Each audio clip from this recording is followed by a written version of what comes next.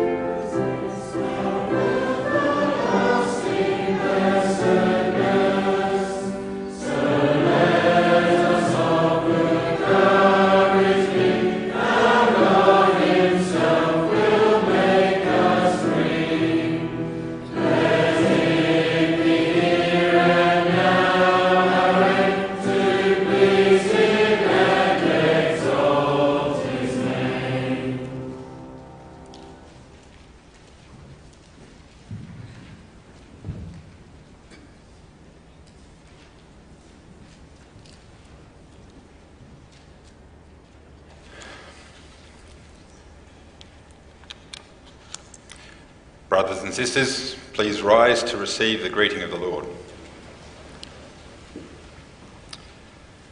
Our help is in the name of the Lord who made heaven and earth. Amen. Grace to you and peace from God the Father and the Lord Jesus Christ. Amen. In response to God's greeting, let us sing together Psalm 122. It's a wonderful psalm speaking of the pilgrim's joy in coming into the presence of the Lord. Let us then remain standing and together with the Church of all ages make confession of our Catholic, undoubted Christian faith with the singing of the Apostles' Creed as we have it set to music in hymn 1.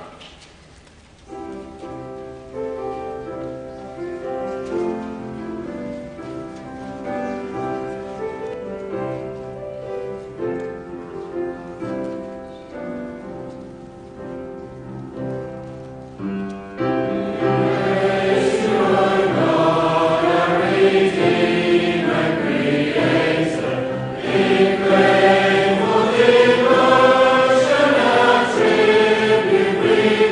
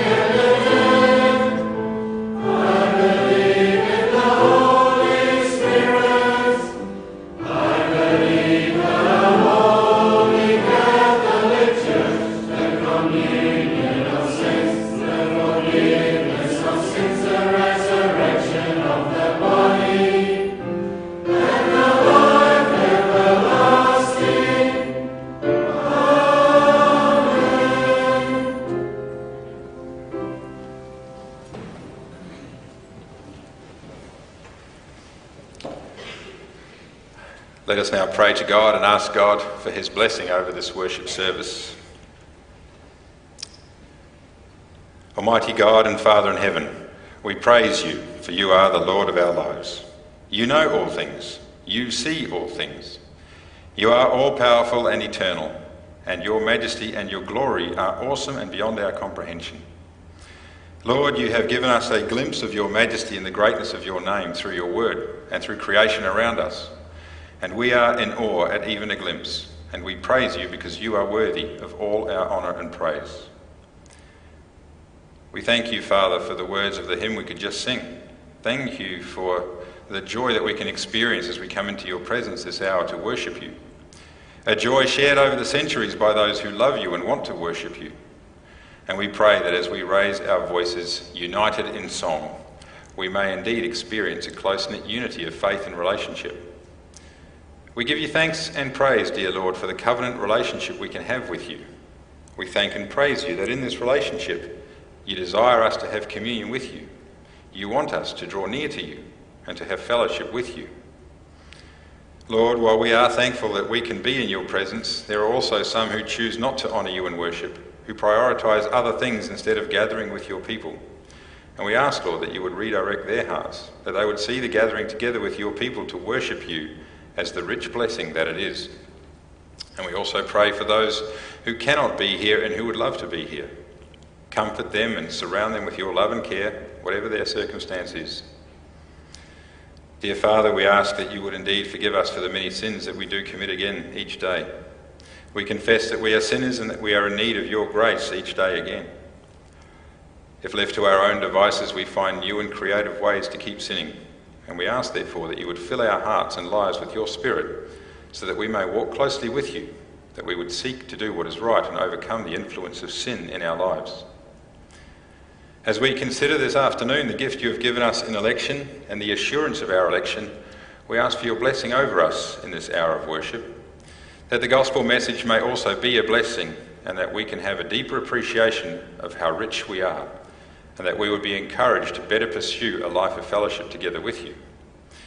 We ask, dear Lord, that you would keep sin and distraction from us this afternoon.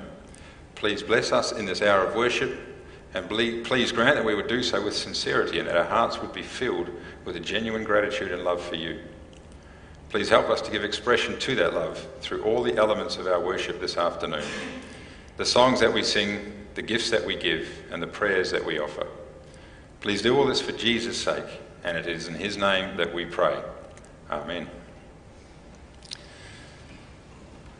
This afternoon's sermon was prepared by Reverend Wes Bredenhof, minister of our sister church in Launceston. And the sermon looks at chapter 1 of the Canons of Dort, and particularly articles 12 and 13, which deals with election and our assurance through election. Let's read together first, though, from our Bibles, and we will turn to the Gospel of Luke, chapter 6, and we'll read together from the verses 27 to 49. You can find this reading on page 1025 of your guest Bible.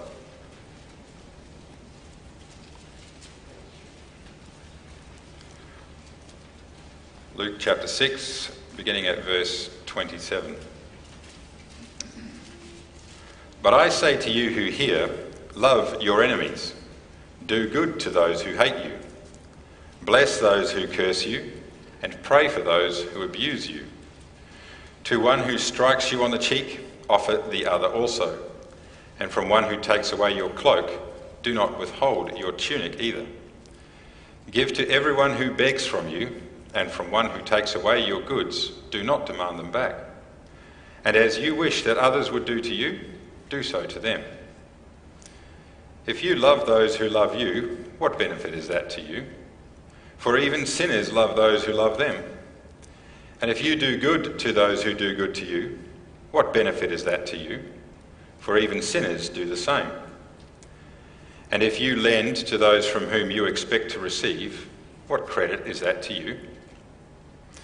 Even sinners lend to sinners to get back the same amount. But love your enemies and do good, and lend, expecting nothing in return, and your reward will be great, and you will be sons of the Most High. For he is kind to the ungrateful and the evil. Be merciful, even as your Father is merciful. Judge not, and you will not be judged. Condemn not, and you will not be condemned. Forgive, and you will be forgiven. Give, and it will be given to you. Good measure, pressed down, shaken together, running over, will be put into your lap. For with the measure you use, it will be measured back to you. He also told them a parable. Can a blind man lead a blind man? Will they not both fall into a pit? A disciple is not above his teacher, but everyone, when he is fully trained, will be like his teacher. Why do you see the speck that is in your brother's eye, but do not notice the log that is in your own eye? How can you say to your brother, "Brother, let me take the speck that is in your eye," when you yourself do not see the log that is in your own eye? You hypocrite! First take the log out of your own eye, then you will see clearly to take out the speck that is in your brother's eye. For no good tree bears bad fruit, nor again does a bad tree bear good fruit. For each tree is known by its own fruit. For figs are not gathered from thorn bushes, nor are grapes picked from a bramble bush. The good person out of the good treasure of his heart produces good, and the evil person out of his evil treasure produces evil. For out of the abundance of the heart his mouth speaks. Why do you call me Lord, Lord, and not do what I tell you? Everyone who comes to me and hears my words and does them, I will show you what he is like. He is like a man building a house who dug deep and laid the foundation on the rock. And when a flood arose, the stream broke against that house and could not shake it, because it had been well built. But the one who hears and does not do them is like a man who built a house on the ground without a foundation. When the stream broke against it, immediately it fell, and the ruin of that house was great.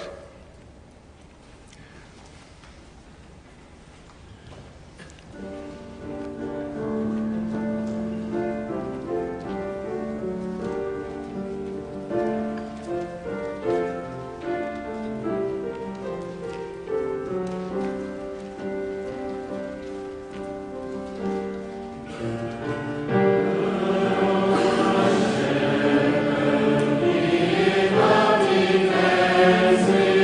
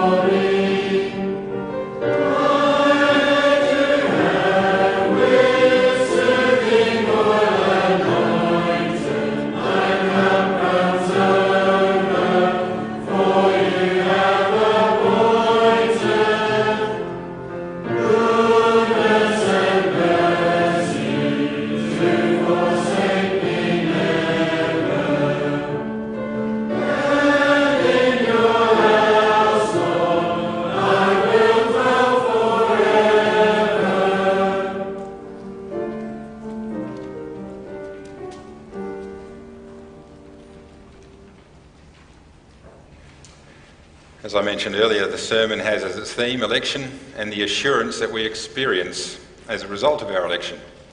And the first head of Doctrine of the Canons of Dort is entitled Divine Election and Reprobation, and Articles 12 and 13 specifically deal with the assurance of election and the value of that assurance. Let's turn together in our book of praise this afternoon for our confessional reading, Canons of Dort, chapter 1, Articles 12 and 13, which we find on page 567 of the Book of Praise. Article 12, the assurance of election. The elect in due time, though in various stages and in different measure, are made certain of this their eternal and unchangeable election to salvation.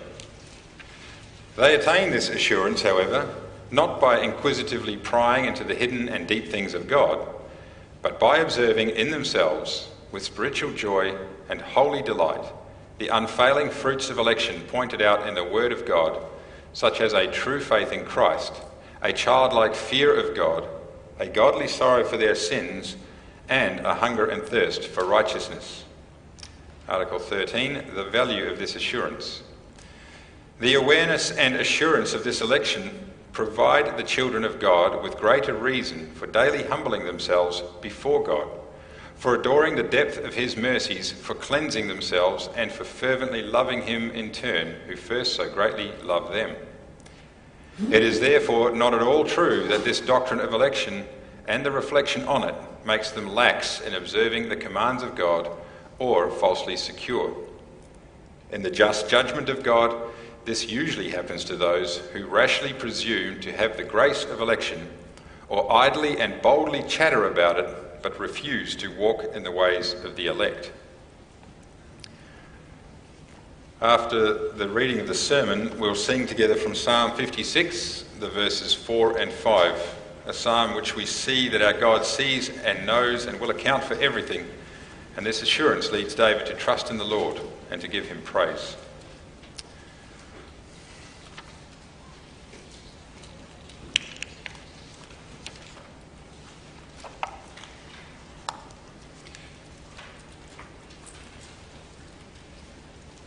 Beloved congregation of Christ, are you sure of your election?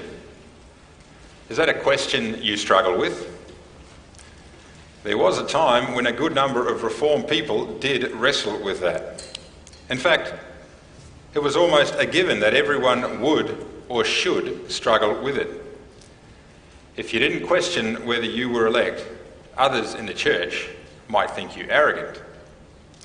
It became a mark of humility to doubt and to wonder about your election.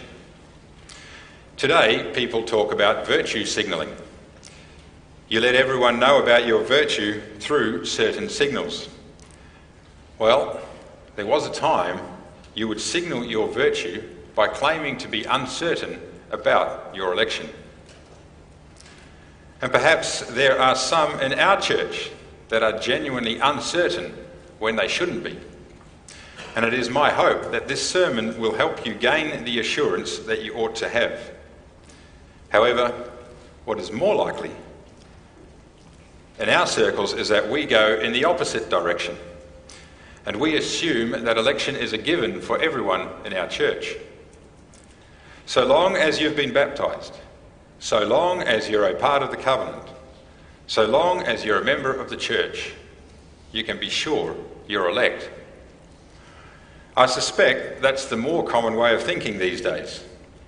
In that way of thinking, assurance of election is based on our baptism, on our place in the covenant, or on our church membership. And it has nothing to do with Christ. It has nothing to do with the gospel. It has nothing to do with personal faith or the fruits of that faith. Listen to me carefully. I will make this clear right from the start. There is a presumptuous assurance of election, a false assurance. If you are basing the certainty of your election on your church membership or on your baptism, that's presumptuous, and even worse, it's unbiblical. The Canons of Dort give us the biblical teaching on the assurance of election. The historical Arminians taught that it is presumptuous for anyone to be assured of their election. The followers of Arminius taught that it's arrogant for you to believe that you were chosen by God from before the foundation of the world.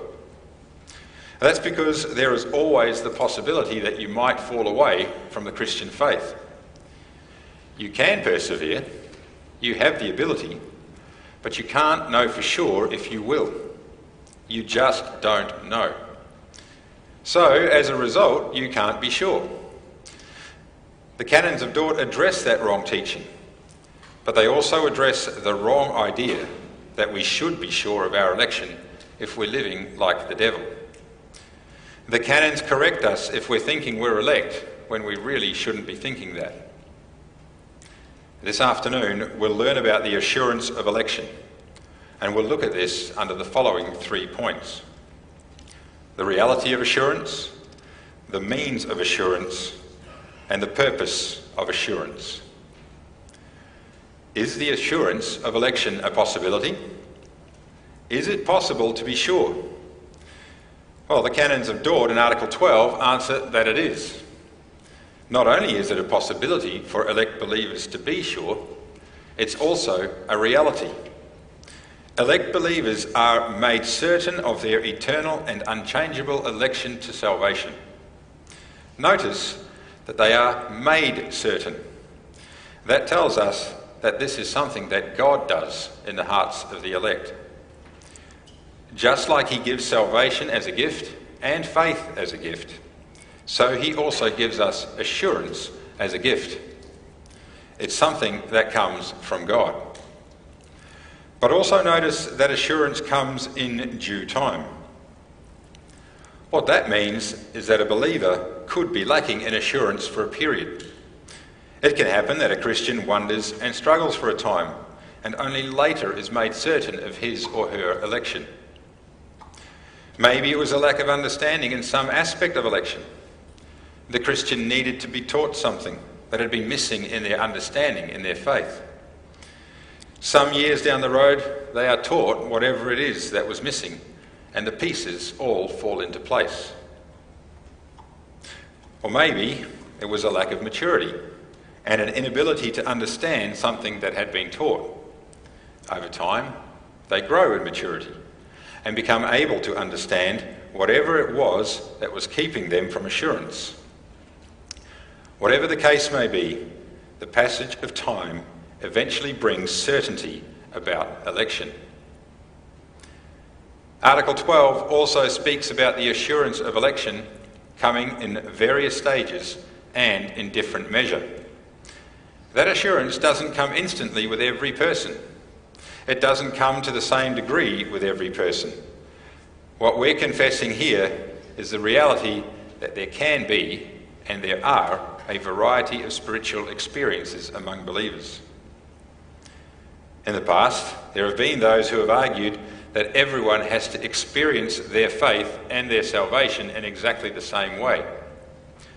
If you haven't experienced it in that way, then they might even go so far as to argue that you're not really saved, that you're not really a Christian. However, the reality is that not everyone experiences salvation with some great crisis or drama. That includes the assurance of election. People experience that assurance differently.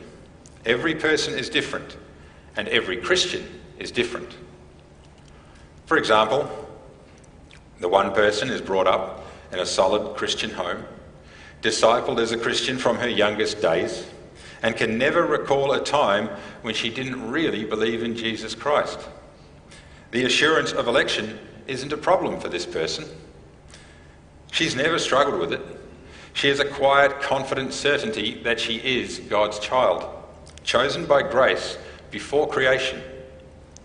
That assurance has just always been there for as long as she can remember. And that's fine, and there's nothing wrong with that at all. In fact, that's a great blessing. But then there's that other person. He was brought up in a nominal Christian home. Sure, the family went to church, but they didn't take God seriously. There was no Bible reading at home. There were no family devotions. The parents didn't teach their kids how to pray. Christianity was just something that you did on Sundays. However, in his late teens, this young man heard the gospel preached as if he'd never heard it before. He had heard it before, but it had never registered. And then suddenly it did. He suddenly became alive to God, aware of his sin, conscious of his need to personally trust in Jesus Christ. Shortly afterwards, he heard about election and really understood what it meant for the first time.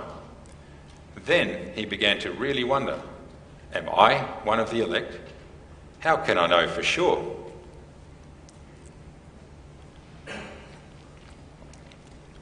How can I know that I won't fall back into being a nominal church member, just along for the ride?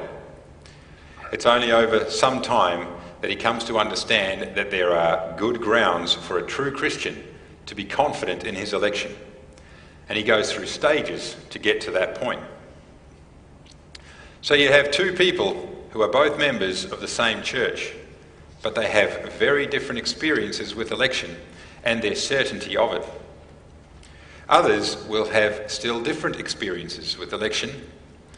This is the way things are, and there's nothing wrong with it. God works with different people in different ways and at different times.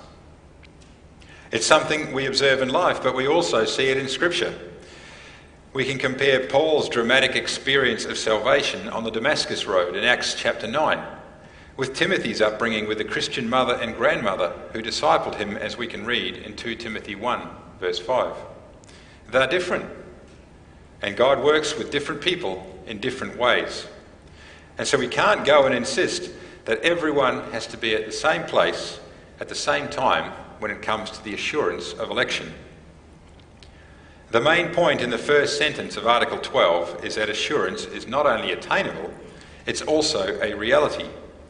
For true Christians, God will give the confidence that his love has been set on you before there were stars in the sky. God will assure you that you were included in his unchangeable decree of election. Now, God has provided means by which we may attain this assurance. There is a way he has given through which we can experience this confidence in our hearts. It doesn't come from inquisitively prying into the hidden and deep things of God. Deuteronomy 29 verse 29 says, "The secret things belong to the Lord our God, but the things that are revealed belong to us and to our children forever, that we may do all the words of this law." There are secret things belonging to God, and there are revealed things belonging to us. The exact content of God's decree of election is secret. God has revealed that he has a decree of election, but he has not published the names included in that decree. There is no way for us to access that. People have tried to inquisitively pry into God's secret things. They've tried through mystical techniques like chanting mantras. They've tried to escape this plane of reality and get into God's mind so that they can access God's secret things. But Scripture teaches us to respect what God has revealed and what he has not revealed. He has put limits on his revelation, and we have to respect them. So forget about inquisitively prying into the hidden and deep things of God.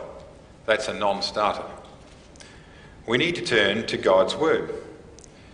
In our reading from Luke 6, Christ spoke about trees and their fruit. He said in Luke 6 verse 43 that good trees don't bear bad fruit, nor do bad trees produce good fruit. It's a simple principle. You know the tree from its fruit. Those who are God's elect will inevitably produce the fruit of God's elect. If the fruit of God's elect is not there, then the question arises of whether election is a reality for that person. Jesus spoke in a similar way in John chapter 3 with Nicodemus. He told the Jewish leader that you know the presence of the wind from its effects. Similarly, you can tell the presence of the Holy Spirit from his effects. If the Holy Spirit is present in a person, you'll know it. What kind of people have the gift of the Holy Spirit in their hearts producing spiritual fruit? The elect. If the fruit of the Spirit is present, the Spirit is present. And if the Spirit is present, election is real. And this is how the canons say we can attain the assurance of election. It's by self-examination. It's by observing ourselves, carefully considering our lives. Scripture tells us to do this in 2 Corinthians 13, verse 5, where we read, "Examine yourselves to see whether you are in the faith. Test yourselves. Or do you not realize this about yourselves, that Jesus Christ is in you? Unless indeed you fail to meet the test." Look at your life. Do you see the unfailing fruits of election? Let's go through these fruits right now. Examine yourself right now for the fruits of election.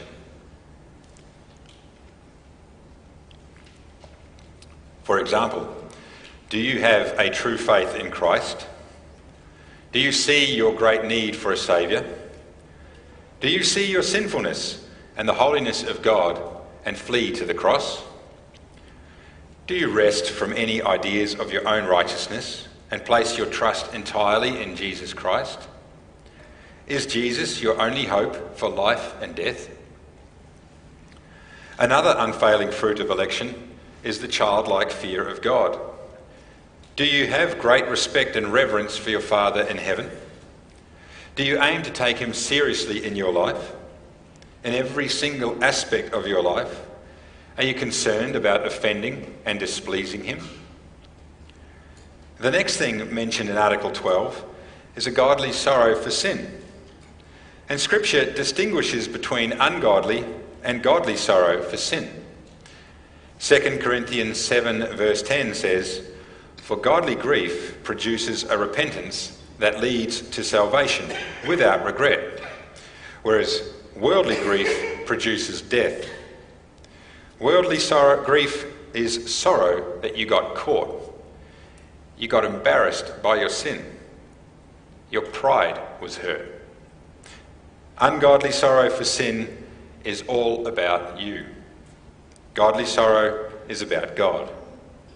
Godly sorrow is sorrow that your sin has offended God and displeased him. Godly sorrow involves true repentance, true turning from sin, a true change of heart about sin. So, do you have a godly sorrow for sin? Do you hate your sins because of what they do to God and your relationship with him? Do you want to take your sin and spit on it because it's so destructive and blasphemous? That's a fruit of election. Last of all, there's a hunger and thirst for righteousness. Are you eager to learn what is right and pleasing to God? Are you humble and teachable when it comes to growing in a Christian walk of life? Do you want to grow in reflecting Christ in your life? Do you have the desire to honour God by increasing in Christian maturity and holiness? Loved ones, if you can answer yes to these questions, God's word says that you can definitely be sure of your election. If you've answered yes to these questions, you're a Christian and you're one of God's elect.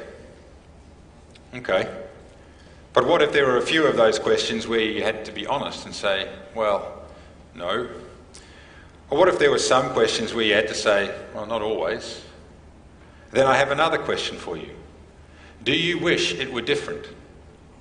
For instance, perhaps many of us would have to say there isn't always godly sorrow over sin in our lives. And I'll be the first to admit that that's certainly true for me. At times I do. But there are also times where that godly sorrow is either not there or it's been diluted. It's been watered down. What about you?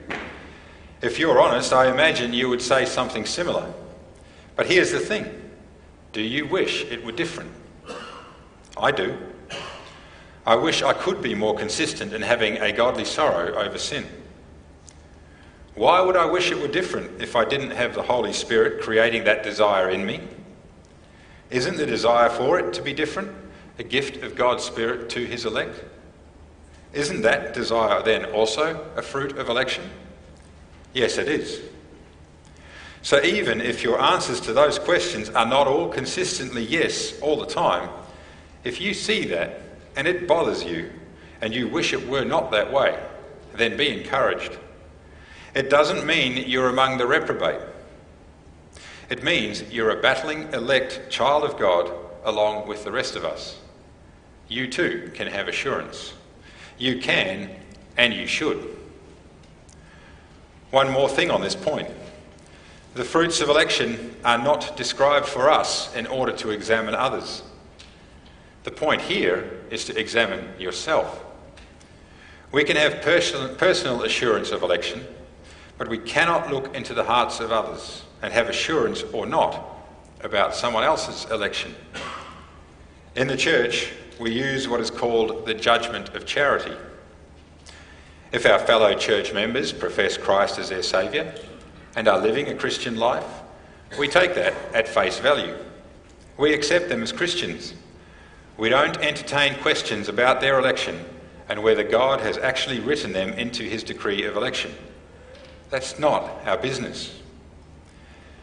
If someone says they're a Christian but live an ungodly life, then there's discipline that has to be exercised. Absolutely. We have to admonish them. But even then, we can never know whether someone is elect or not. We don't know whether someone will repent in the future and yet be saved from the wrath to come. Brothers and sisters, when it comes to election, don't fall into the trap of looking at other people. That's off limits. That's forbidden territory. Stay within the boundaries. Examine yourself for the fruit of election, not others. Now, what's the purpose of this assurance? Why does God give the assurance of election to his children? It's not to puff them up and make them proud of themselves. It's not so that we could be cocky, so that we can go and live however we want. The Canons of Dort rightly says that the person with that attitude is presumptuous. The person who thinks that they're elect and therefore they can live like the devil, that person is falsely secure. They think they're safe, and so no matter what they do, they've got their one-way ticket to paradise. But in reality, they're deceiving themselves.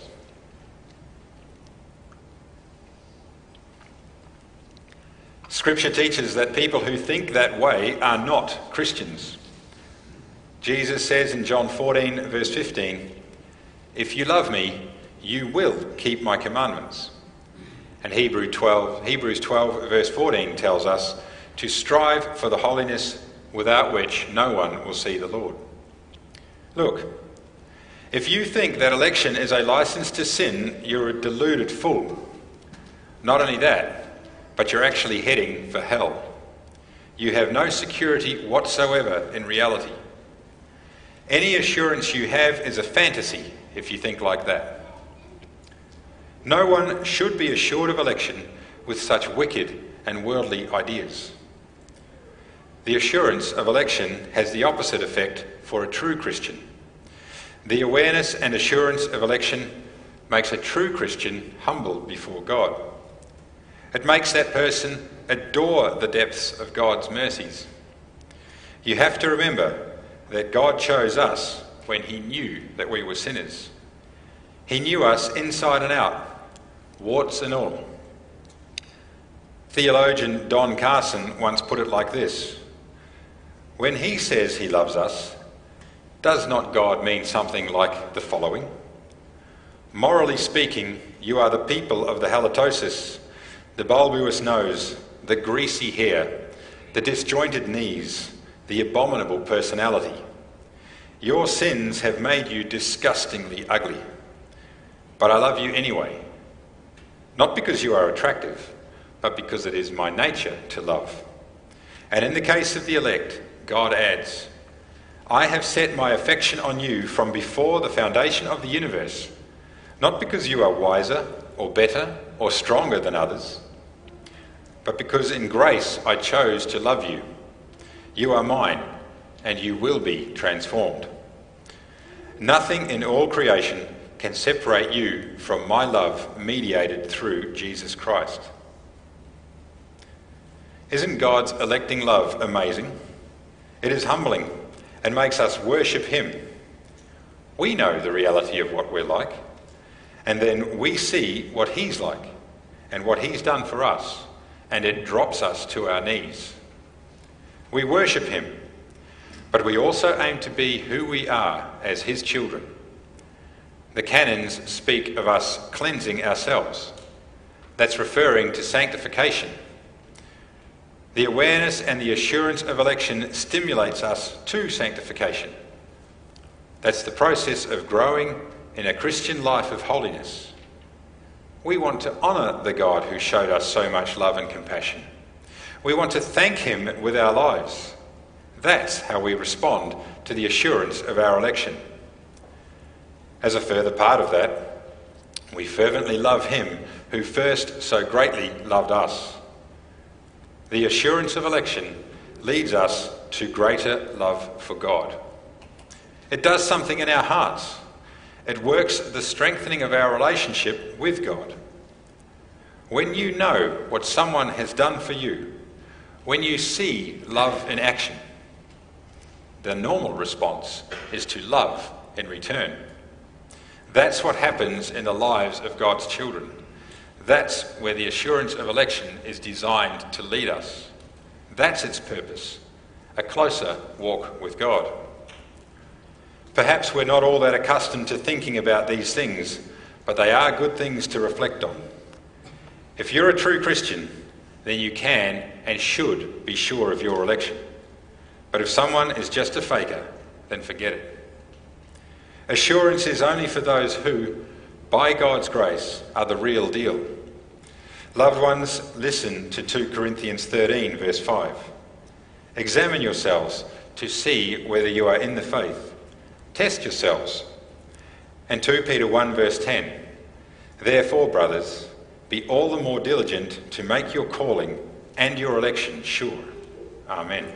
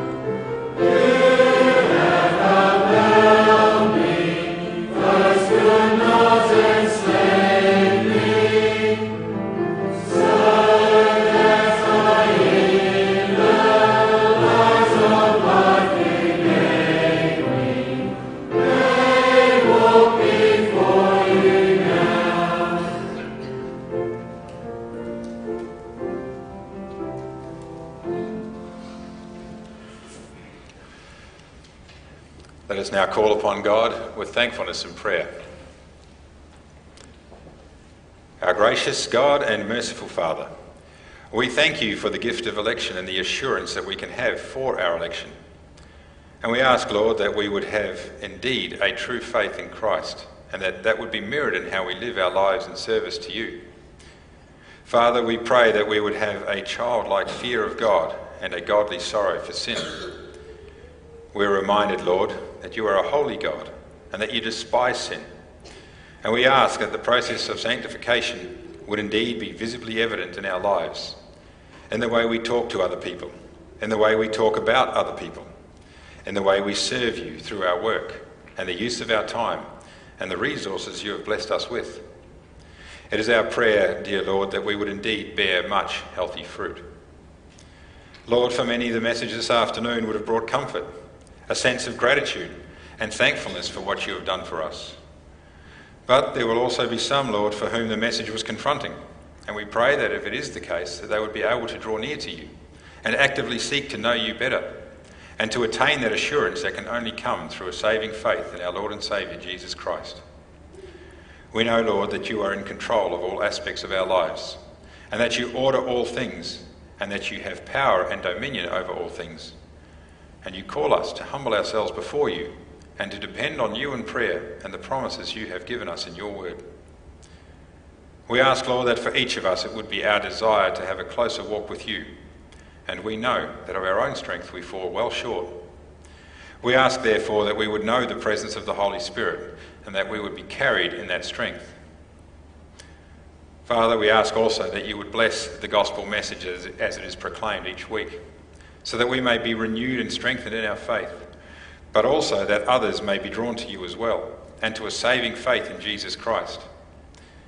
We pray that the gospel message of salvation would continue to go out in our community around us, and that all your people would be gathered in, that you would bring them into the kingdom. And we pray that the efforts of Satan would be curtailed in the world around us, and we pray that we would be protected from his attacks in our homes, in our workplaces, in our places of study, and in our church. And Lord, we ask that we continue building good relationships in our families. Help us to continue in getting to know you better. Be with fathers and mothers as they raise their children in the fear of you and in walking closely with you. And we pray that our church community may also be blessed by you. Help us to grow in faith and love for you and love for one another. Please also grant us unity as brothers and sisters in Christ, and help us to build each other up in our service to you. And we thank you that in this regard so many of the youth of our churches could be blessed through attending the recent National Youth Camp. And we give you thanks that our young people could experience a time of fellowship, a time of study, and a time of encouragement. We pray that times like these would serve as a blessing to build a closer walk with you and a closer walk as community. Lord, we thank you for the efforts of so many in our church to ensure that things happen smoothly. We're at the start of a new year, and soon enough all the committees and Bible study groups will start their work up again for the year. And we pray that you would be with all those involved in different ways, and that through their service they would be blessed and be a blessing for others. Father, this afternoon we'll have a collection for the Canadian Reformed Theological Seminary, and we ask that you would bless this collection. We ask that you would bless the money that is given. And Lord, we thank you that we can support this work as a church. And we ask, Lord, that you would continue to raise men up to take up the study for the ministry. And if there are any in this church considering this course of study, we pray for them. And we ask that you would lead them and guide them in this decision also. We pray also for the professors and the support staff at the college, and ask that you would continue to equip and strengthen them for the task that they have. Thank you for the work that is done and the faithfulness of the people who work there. Please allow them, Lord, that they would be blessed in doing this work also. Please be with us in the coming week in all of our different circumstances. Father, we pray that you would be with us as we commence another week, and we ask that our efforts would indeed be blessed by you. Help us to serve you with the right attitude, and that we would be grateful for all that you have given us. Please hear us and accept this prayer for the sake of our risen Lord and Saviour, Jesus Christ, in whose name we pray. Amen. After the taking of the collection this afternoon, which is for the Canadian Reformed Theological Seminary, we will sing together Psalm 122, the verses 1, 2 and 3.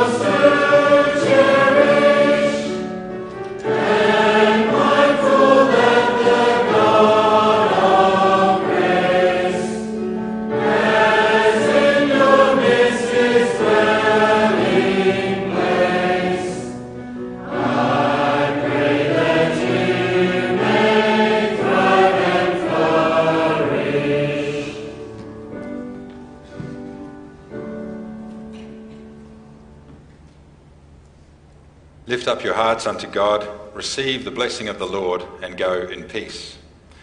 The Lord bless you and keep you. The Lord make his face to shine upon you and be gracious to you. The Lord lift up his countenance upon you and give you peace. Amen.